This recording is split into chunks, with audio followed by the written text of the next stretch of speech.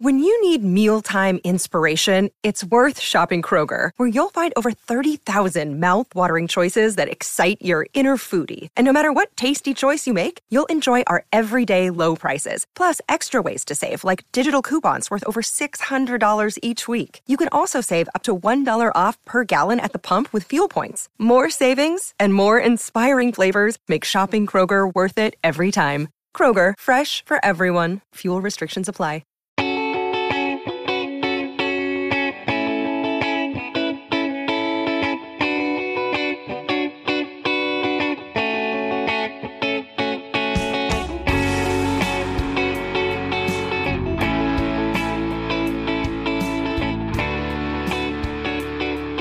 Welcome to another episode of Purple Insider. Matthew Collard here, along with ESPN's Courtney Cronin, a.k.a. Peak Courtney, our draft scout at this time. But I want to start a little bit of a new bit, Courtney, which is, what's up with the Bears? Maybe we need like a metal intro. What's up with the Bears? What's going on with the Bears? So you're basically ripping off what does this stat mean and applying it to a new bit. That's fine. I could make it more of like a jazz swing. Metal intros. Like you're just really good at like creating that fake guitar sound. Oh, it's a guitar, right? Yeah, that's the guitar, right? I was pretty good at that. I could do my own bit. I could do a jazz, give me a jazz one. What's that sound like? What's up with the Bears? What are they doing with the draft? Oh, nothing. They got no picks and they got no linemen, so they're gonna stink pretty bad. The Bears. What's going on with the Bears? Not much right now. I mean, the fact that it's the first week of April, they have 57 players currently on their roster. And they started voluntary, off-season work, which is basically just like that strength and conditioning phase when everybody got to the building on April 4th. And we still don't know like who showed up, who didn't, because it's all voluntary, right? But you'd like to think that most of the team would be there because there's a new coach, there's a new staff, there's a new scheme, both on the defensive side of the ball and the offensive side of the ball. And, for the personnel staff, and the coaching staff, they need to figure out, okay, we need to get to 90 by training camp. We have a lot of spots to fill, so they've got to figure out which spots they're, extra lean at and where they need to add come the draft. And I don't know. I really thought they were going to sign a couple more players before they got to April 4th, but we haven't seen it happen yet. Maybe it'll happen the next couple days. But then again, at this time of year, unless there's somebody like a Jadeveon Clowney, for example, that's just like sitting out there waiting, like ready to like go somewhere, or, Bobby Wagner, like last week, right? When he ended up like going, and signing with the Rams, like there aren't that many other players out there that are going to be like these immediate impact guys for the Chicago Bears. Like you mentioned the offensive line in your Jazz interlude, and that they don't have anybody. And it's a story I'm writing right now because when Justin Fields in his year 2 progression is such a big focal point for this team, like what are they doing to support that? And I know that they can't confidently say that they've done enough at this point to feel like, okay, yeah, we're building a foundation. We've got some good foundational pieces. Like they think they've said like they're trending in that direction, but they're nowhere close to where they need to be. So they've got 6 picks. I would imagine that they're going to be pretty aggressive during the draft and trying to trade back to garner more. But, it's been pretty quiet for the most part with this team. And I know that, in dealing with the Vikings fan base for 5 years and seeing kind of like how different in a way this Bears fan base is, because they have not had like much success at all. I mean, 2 trips to the postseason, both first round exits in the wild card round, like they are aggressive and they can be mean. And they're just basically like fire Ryan Poles. Like they're already like got the pitchforks out because they're not happy that nothing happened during free agency. So, I guess almost they kind of like up the ante on Vikings fans, at least just from what I've seen in my mentions of the ire that they are okay expressing. You and I both, in moving to Minnesota from places that are far more aggressive, it was an adjustment. And still, I'm not sure I entirely get the passive aggressive thing. I will have to ask other people if Minnesotans are being passive aggressive toward me at times. So we've both dealt with this. Like, it's different culturally. The East Coast is very different culturally. And I remember when I first got on the radio in Minnesota, I was like, they did something, who knows what it was. And I just like went nuts, just totally, went crazy. And my boss, it wasn't code words, was it? Oh, no. That was that day. Yeah. Did lose it that day. It wasn't the code word. It was something that wasn't even that big of a deal. But when I was doing radio in Buffalo, everything was like this. Like, just, maybe better from like New York sports or Philadelphia and how they're overreactive to everything. But that's kind of the same as Buffalo coming from the East. And my boss at the time, Brad Lane, who I still work with now from time to time at WCCO, he was like, you're in the Midwest. You got to explain it a little calmer, a little different. You gotta sugarcoat it, in other words. Maybe not even just that, but just in a less like going absolutely over the top fashion, which is why I save the rants. I do. I will see every once in a while in the comments from the iTunes, and it'll be like, you rant too much. And I'm like, oh, buddy, I'm being reasonable. I mean, you could be a whole lot worse. The one thing I was thinking of is like, delivering it with, a smoother tone. It's like going from the metal, what are the Bears doing? Intro to your jazz interlude, which was a lot smoother, a lot calmer. Like it flowed real nice. Like, look at me dancing. No one can see me dancing, but that's how it felt. That's how the delivery needs to be. And I mean, this is a Minnesota podcast. So I think that our listeners are probably like, maybe a little taken aback at first when they heard the metal intro, and they're like, this is more my speed, the jazz, real smooth delivery. That metal voice you just did was terrific. I mean, I just remember when you introduced what does this stat mean, and I heard it for the first time, and I like fell out of my chair laughing because I'm like, this is incredible. Like, I just started doing it on my own, so I taught myself. I'm a rep learner, as we know on the show. Yeah. I taught myself how to do it. So right, you're not a mental reps person. You have to actually practice, right? Yeah, like if I'm not doing this whole fake boots and everything else, like Cookus or whatever the guy's name was. I'm not doing that. Oh, it was Danny Etling, wasn't it? Danny Etling, that's right, 4-string QB of the future. Yes, Danny Etling would stand behind everybody, and with each practice rep, he would run the rep on air himself behind. The fake handoffs were incredible. You got to respect it though. Like, I wanted to write a story about it, and then he got cut the next day. I was seriously going to go ask Danny Etling what it is that you're doing behind, like,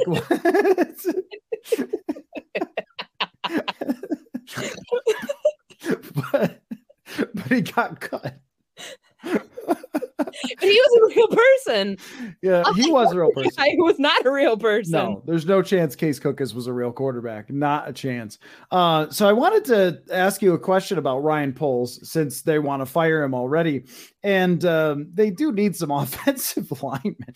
That is funny. But so there's been a question that keeps coming up that people have asked me, and I don't know what to say to this because I don't have an answer, is whether Ryan Poles decided to go with the Chicago Bears because he was going to be able to do things his way versus the Wilfs wanting the competitive rebuild.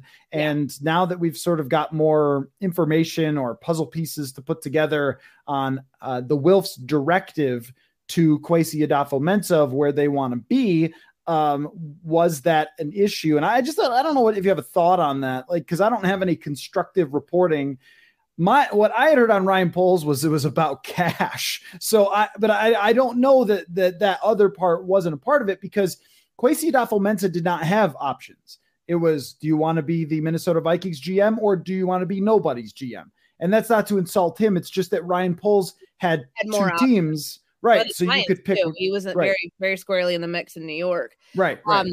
So what happened, what you're referring to is a conversation that we had with George McCaskey, the chairman, last Tuesday at owners meetings. And he was talking about Ryan Poles. Like, so Bill Polian, it was like part of this committee to find Ryan Poles, because you'll remember at the season ending press conference in Chicago, it was a train wreck, because you've got George McCaskey up there saying, I'm just a fan. I'm not a football evaluator. And, the whole Olin Kreutz thing in effectively calling him a liar, like, because he said the team paid him like $15 an hour, whatever. So it was a train wreck.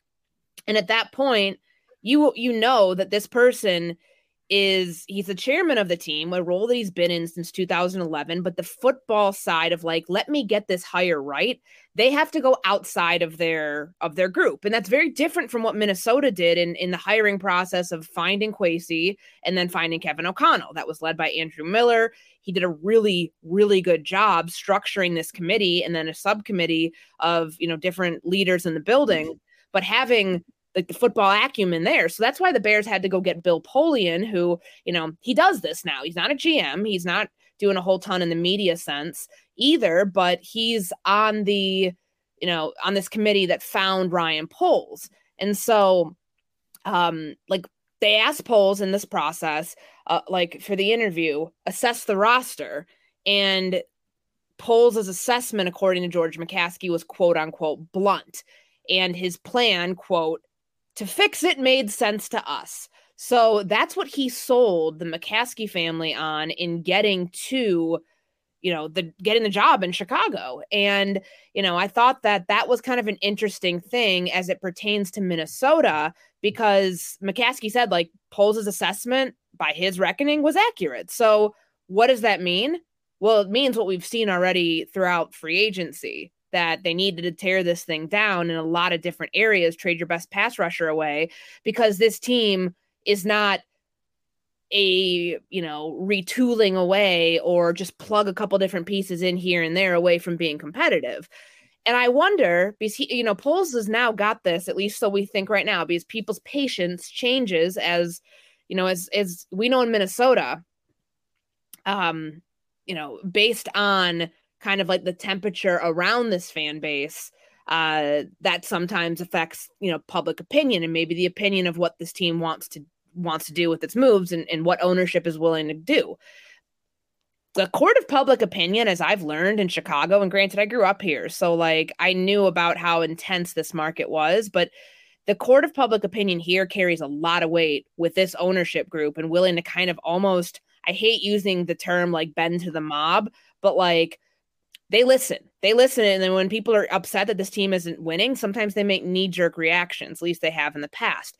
Right now, they're preaching patience. They're preaching the long-term gain over like a short-term being tempted to do some win-now type moves.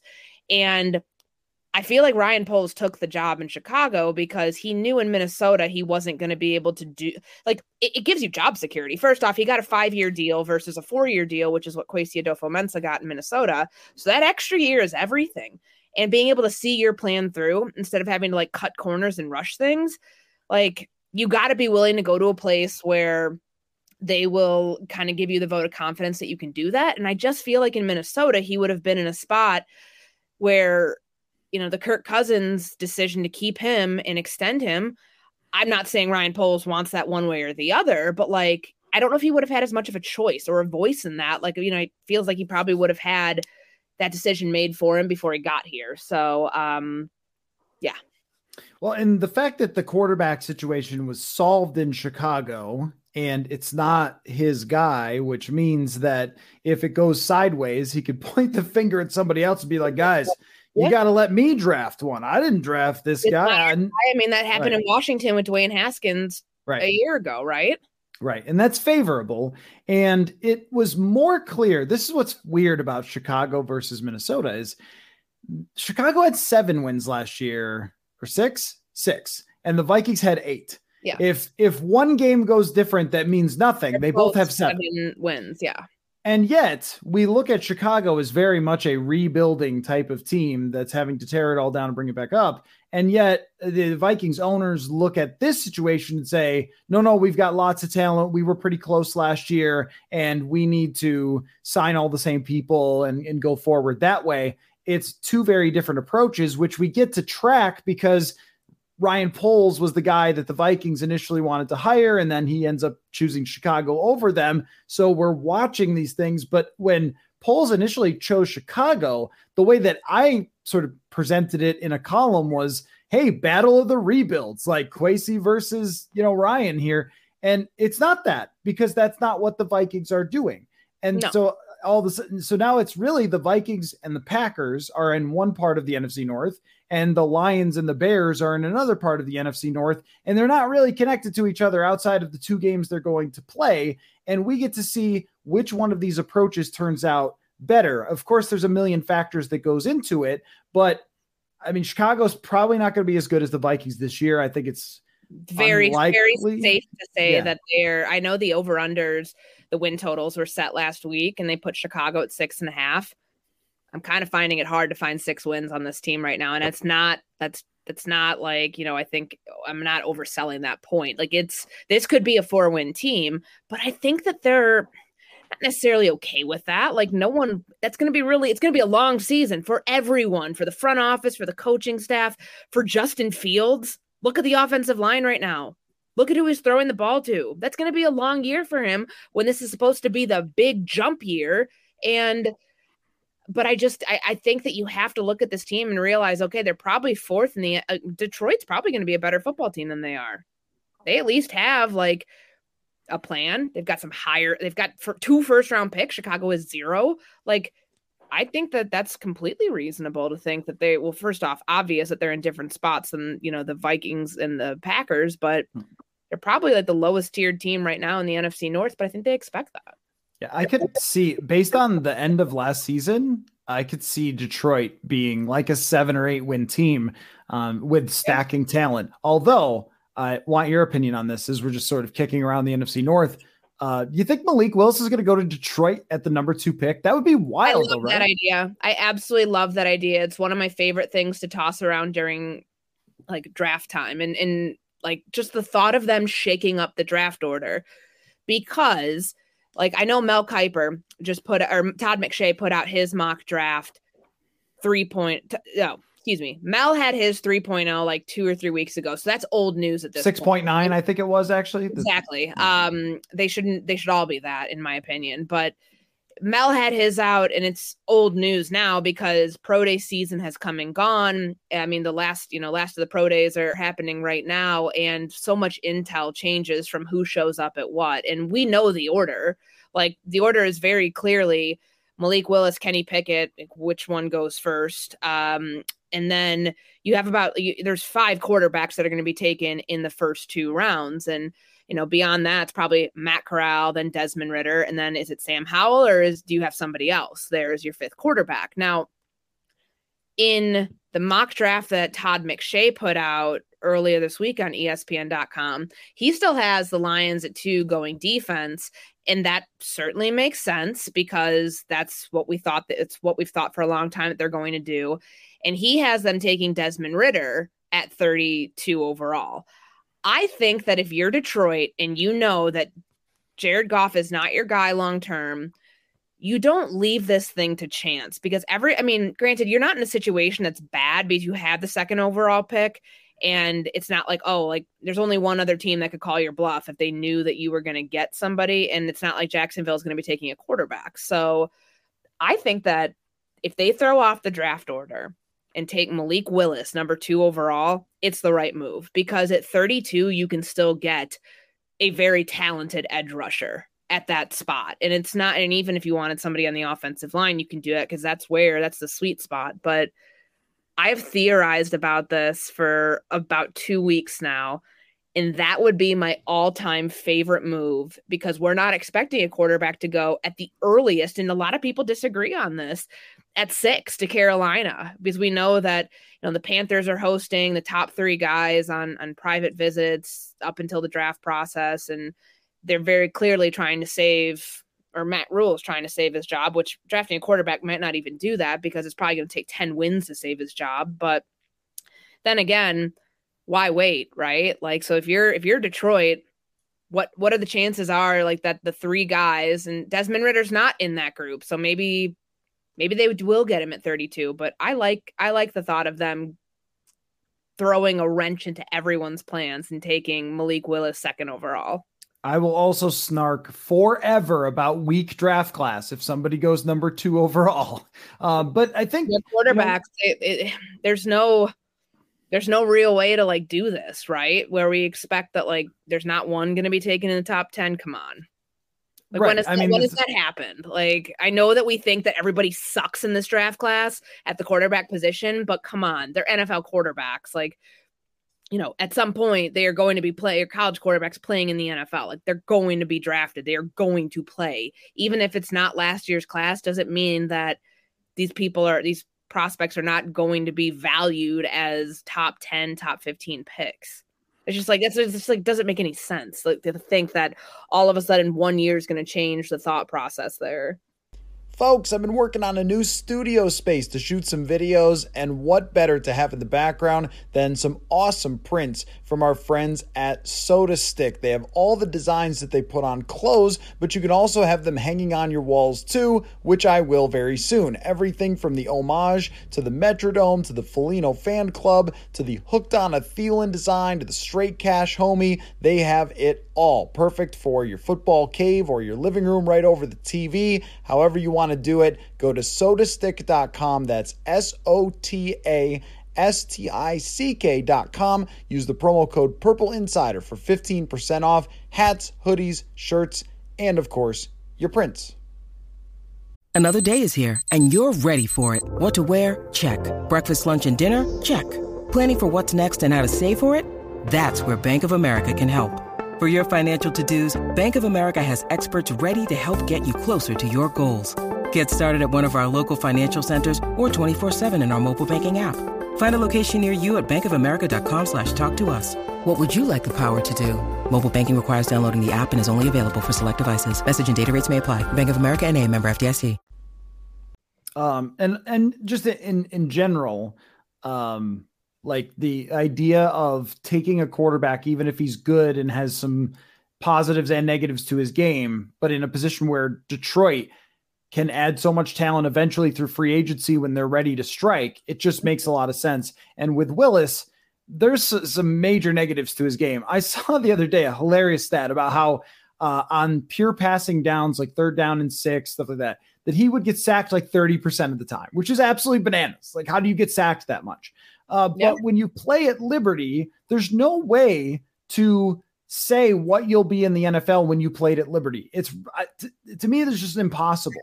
You can look at all the stats that you like, but there's just no way, because the players aren't even in the stratosphere of NFL receivers or NFL offensive linemen, but also not NFL competition. So how am I supposed to factor this? It's almost like watching a dude in the outfield throwing warm-up tosses and then being like, starting pitcher. Might be. I don't know. Could be. I want to play you something real quick because I figured out how to do this on our little system. Oh.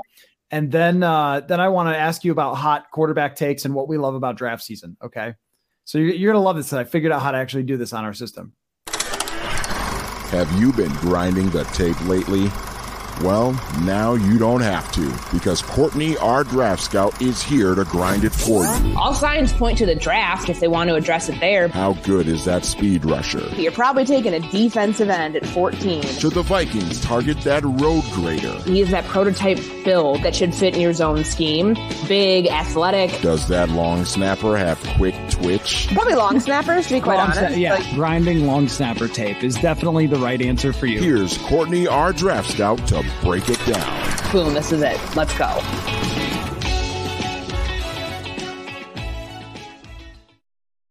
Right? This is elite production. I mean, my God. Manny. Well done, Manny. And every time. It's every time. But now I don't have to edit it into the show. Now I figured out how I can just play it. So that's awesome. And we'll continue to do that. I just want you to take all the quarterbacks and just give me a hot take. Like, you are not responsible for this take. We won't clip it. And if Jonathan is listening, who does our social media, Jonathan, don't clip this and pull this and say, this is what Courtney actually thinks. But like, if you, I will give you one that I actually think but if you're forced though, you don't, I don't mean lie with your take. I just mean like, give your hot take on how these quarterbacks turn out. If Malik Willis would have run a 40-yard dash, just run one of them. If he would have done that at his pro day or did it at the combine, top 10 pick. Without question, no argument whatsoever. He may already be a top 10 pick, like we laid out the scenario potentially with the Detroit Lions at 2 or the Carolina Panthers at 6. But he does that. he has nothing to lose, because worst case scenario, he runs a bad 40 and he still drafted in the top 20. Best case scenario, top 10 pick. You know who could have learned from this and done the same thing? Lamar Jackson. Very similar type player coming out of college, very athletic, different than anybody else in their quarterback class of quarterbacks who went in the first round. If he does that, easily a top 10 pick. But since he hasn't, I mean, I think that's where the question mark lies here, and why there still is so much uncertainty, and why this class is so convoluted. Is it Kenny Pickett? Is it Malik Willis? You know, what do you have there in the top 2 that we project to go? So that's probably my hottest take that I can give you. Other than, I feel like Matt Corral is the biggest unknown of the known quarterbacks. I actually think Desmond Ridder might be the most successful of this group. Okay. I'm going to go the exact opposite on Desmond Ridder. Because my radar, this could blow up radar has gone off recently with the Desmond Ridder stuff. Here's why. Because all of the I know quarterback technique people love Desmond Ridder. All right. And so Dan Orlovsky loves him, Seth Galina from PFF, Nate Tice from The Athletic. Now these guys know quarterback play really well. Seth coached them. Orlovsky played. Nate Tice played for Wisconsin also. And so I believe them that they know quarterback play.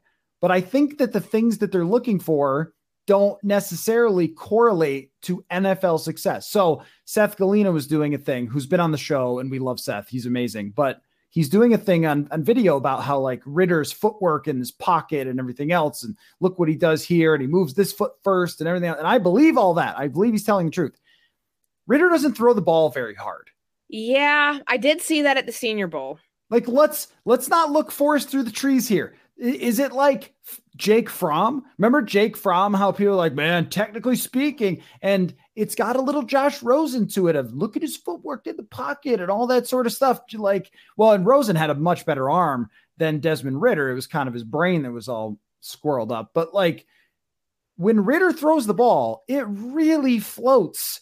I mean, with Mac Jones, they said he didn't have the strongest arm, but I didn't see it like that. I didn't see it just sort of like fluttering out there to wide receivers. And this is hot take, no responsibility that I'm taking for this, because I would still, if the Vikings picked Ridder, say good pick. Yeah. But that's the one thing with him and with Kenny Pickett that I wonder about is let's not look for forest through the trees here. Usually it's the guys who are throwing the ball really hard that are having a lot of success these days. Yeah, and I can understand. I mean, some of the criticisms with Desmond Ridder have been, you know, I mean, maybe it's not a criticism, but like, are you a product of your receivers and having really good talent around you and being on a really good team? I sometimes think he gets that label, right? Like, that's only fair. They were a team that was in the CFP this year. And I remember from Senior Bowl watching the practices, and, you know, that was the time when hand size became the big buzz phrase around Kenny Pickett, and it's stuck with him ever since. But Desmond Ridder and the way he threw the ball, it was left a lot to be desired, or a little to be desired. Whatever the bad one is, that was it. So it was kind of unfortunate to see, actually, because I'm not saying he was like airmailing routes on air, but like it just wasn't great. I gave that not as like, that's kind of like my tertiary hot take, because the first one was about Malik Willis. Second one, I think, did I say something about Kenny Pickett? I said something. And then this one's like, oh, he might be the best. You said he had tiny little pathetic man hands. And no, I didn't say that. You play said putt golf instead of football. I think that's what you said. I just think that, I mean, like, we know so little, but we also know enough about the top three. Like I said, Matt Corral is probably the biggest unknown still, which is not a hot take. It still is. But I think I'm basing my Desmond Ridder take on the fact that the other three, it's like they are what they are, and we're keep trying to poke holes in these things because we expect them to, we just expect that there are going to be multiple quarterbacks taken in the top 10 every single year. And since we can't justify that argument with this group, it leads me to believe, okay, well, maybe, you know, the fourth quarterback taken off the board isn't that dissimilar than the second quarterback. And maybe he's going to be the most successful of the group. Who knows? So another thing about Matt Corral is he is actually like pretty small. At the combine, he went 6'1" 5/8 and 212, which is in the 21st percentile and the 18th percentile, with a wingspan of 74, which is in the 24th, and then hand size, which is just barely above average for him. He is like he's not being talked about this way. He's a pretty small quarterback. And I wonder about that. If I don't know if it makes a huge difference, because people will say, well, Russell Wilson, but Russell Wilson is a house. Like Russell Wilson is like really thick. So if you've ever looked at Russell, I'll bring up his numbers. They're hilarious. Like his dimensions, they make no sense. He was like built in a lab that made a mistake on height, but his hand size, 91st percentile for Russell Wilson, even though he was only 5'11". I mean, it's just like he had some really weird, like long arms, and his arm length was pretty, just things like that. So anyway, the whole point just being that if we're like hot taking, Matt Corral actually being kind of small and having an offense that's built to help bad quarterbacks, you really wonder why that was. Like, I remember people were high on Chad Kelly for a while, and it was that same sort of spread it out, RPO, like that kind of stuff. Yeah, I wonder about that. The spread offense in the SEC, it's predicated on speed on the outside and guys not knowing the route tree. Like, it's basically just like run this route and the quarterback's put in the best position possible to succeed.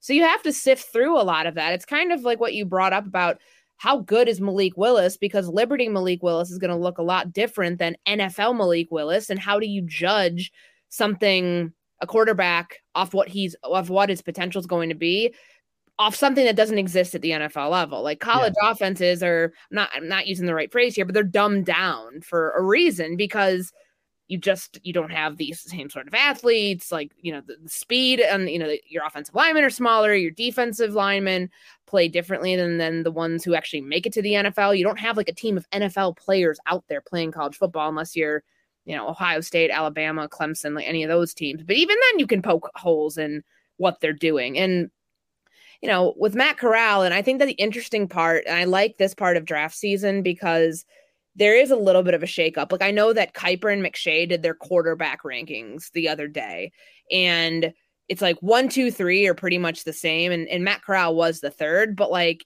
it's interesting because in McShay's latest mock, he has Ritter going 32nd to Detroit, but Matt Corral not going till 40th, I believe, to the Seattle Seahawks, because they have that pick from Denver. So it doesn't technically line up with his rankings, but it's interesting because of like how the order's, shaking out. Like, we'll see 5 taken. I don't have a doubt about that in the first 2 rounds, but where the order gets, like, I just feel like there's no consensus yet on who that top guy is, the way that it's been in other years, because there's so like how their games translate from because of where they're coming from. It's not like you have like, quarterbacks from places that are, household names, Ohio State, Alabama. And granted, we always have questions about those guys because they're surrounded with perfection in college. And it's like, okay, how are you actually going to pan out at the NFL level?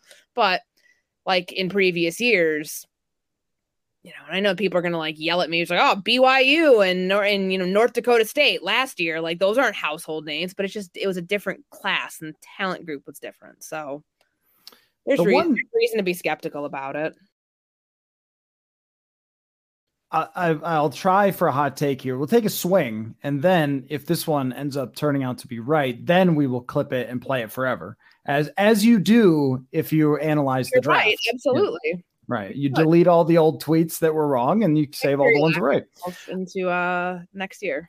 Sam Howell is the one that I just don't quite understand why he's dropping. Now, he also is small. Sam Howell. I think he's only about 6 foot tall. And so like that's a criticism, but he has a cannon. He threw the hardest ball at the combine and his downfield ability is as good as anybody. I don't really believe in the mobility as an NFL player, but it's almost odd to me that a guy with a monster arm like Sam Howell, whose play fell off a little bit, but showed a ceiling when he had some good players around him at North Carolina, to once be considered maybe the number 1 quarterback off the board. And now I was looking at the consensus rankings and where guys are being mocked, and Sam Howell is like at the bottom now of these guys, aside from Carson Strong, who to me, I don't know, like, is he in this conversation? But that's the one where I wonder if there's a Derek Carr or a Jimmy Garoppolo to be had in the second round. Maybe it's the guy like Sam Howell who kind of weirdly dropped, or even like a Teddy Bridgewater who was considered very high and then dropped, but there wasn't really that specific of a reason outside of Teddy not wearing gloves and somebody at his pro day, and somebody just gets a steal because of it, or someone finds a halfway decent quarterback because of it.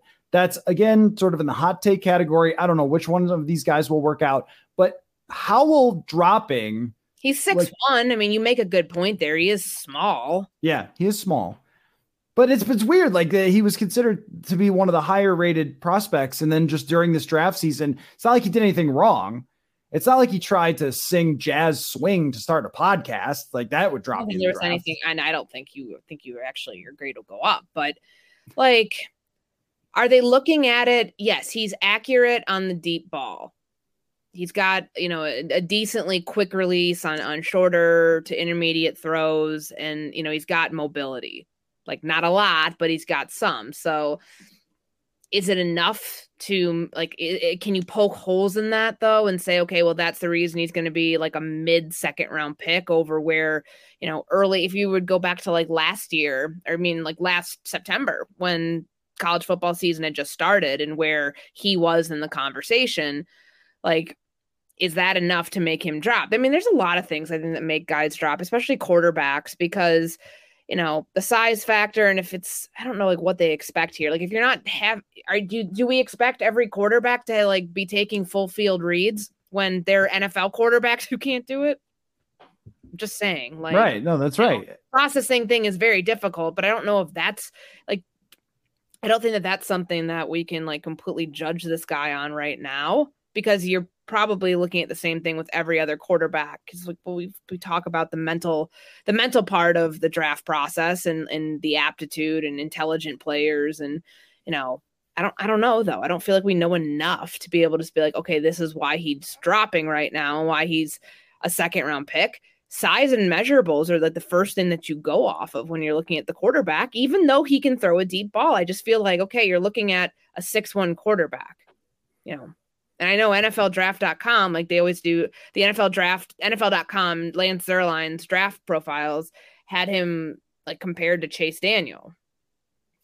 What kind of career did Chase like, are we looking at somebody who's going to be a career backup who might be a placeholder for a team like Atlanta that doesn't really know what they're doing? Or maybe even, one of the other teams that is still like, it's not going to happen, but like a team like a Pittsburgh that doesn't have, and I'm not saying Pittsburgh's probably going to get Malik Willis if they don't get Kenny Pickett. It's one of the two, and they're not staying at 20. Like there's no way they can. They have to trade up. But a team that doesn't have the long-term answer right now, but needs that short-term fix to get to the long-term answer, it feels like he's that guy.